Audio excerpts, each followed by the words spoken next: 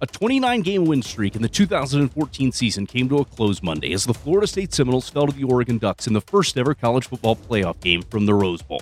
On this special edition of the Shoestring Tackle Podcast, you'll hear from Jimbo Fisher, Jameis Winston, and Mario Edwards as they discuss the aftermath of the game and their plans moving into 2015. The marquee matchup between Heisman-winning quarterbacks Jameis Winston and Marcus Mariota was something many were anticipating. Following the game, Winston had nothing but compliments for Mariota's performance, but also stressed that the game was impacted by the Seminoles' 5 turnovers. Got to tip your hat off to him because he won the game. You know, he led his team to victory, so that's the most important part, you know, but, I mean, we played our tails off too, man. This game could have went either way. If you want to be, if everybody in this room just want to be real with themselves, this game could have went either way. We turned the ball over a lot. You know, we beat ourselves. Just be real with yourself right now. We beat ourselves. I think that's just a competitive nature that you're gonna try to make a play when things are going bad. You know, tonight was unfortunate. You know, it wasn't just they were stopping us. You know, their offense did great. You know, their defense was great, but we were never stopped at all. The ability to make plays has always been something that Jameis Winston seems at ease with, but late in the third quarter, the redshirt sophomore fumbled the football, resulting in a 58-yard fumble recovery for the Ducks. Winston stayed at character and tried to bring his team back on the fourth down play, trailing 39-20, but unfortunately came up short. No, I was just trying to make a play. You know, I should have got the ball in my hands earlier, and you know, it was just an unfortunate play, man. You know, that I never thought that I would slip, throw the ball backwards. Man, it's a very unfortunate play. You know, but that's football. You know, it was fourth down, so obviously I'm trying to compete my tail off to try to get us in a good situation. But just a very unfortunate play, man. That's probably gonna be on Come On Man or something. That was crazy.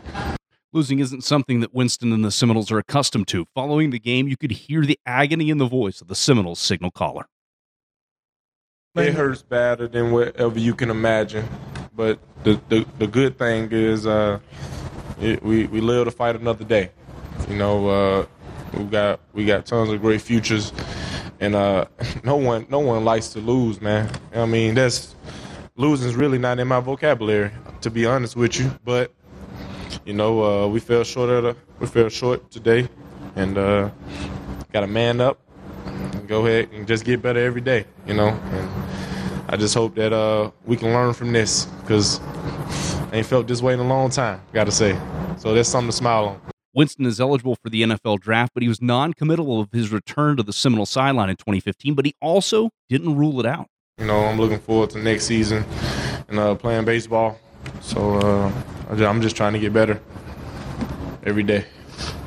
While the future of Jameis Winston is yet to be determined, the future of the Florida State football program is very bright.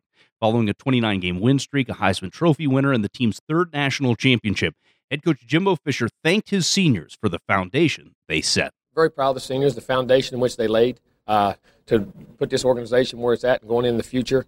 That I'm very proud to be their coach, and that, you know, but now took the young guys. We have a group, the juniors coming back, but I think we have an outstanding group coming back, a chance to have another great team. We're recruiting very well. But to take a minute and reflect on why we didn't have success today, because of little things and details in which we didn't convert on or take care of. And you have to learn from that, but then keep your head up, give them credit. Oregon's a great team, but we got to learn and move forward. I'm very happy with where we're at in the organization. For defensive end Mario Edwards Jr., the loss provided an opportunity to reflect on the 29-game winning streak, something that he and his teammates will be able to reminisce about for years to come. I mean, we made history. It was something great to do. It was something that, you know, had never been done in Florida State history, and, you know, we did it. And to be a part of history, Coach Jimbo constantly talks about history, and, you know, when you come back in your reunion, you'll be able to sit down and talk about all these great moments that you've experienced while being here. And for it to come to an end, you know, is definitely a bitter taste in our mouth. But, you know, like he said after the game, it's a learning curve for us. So we learn a lot of things from this game. The Seminole coaching staff will now head back on the road to close out recruiting. Already a very strong recruiting class and trying to seal up the #1 ranking in the country. Join Brandon Miller and myself for an all-new Shoestring Tackle podcast as we preview the inaugural college football playoff championship game between number 2 Oregon and number 4 Ohio State. Thanks for downloading this episode. Till next time, I'm Ryan Pensy.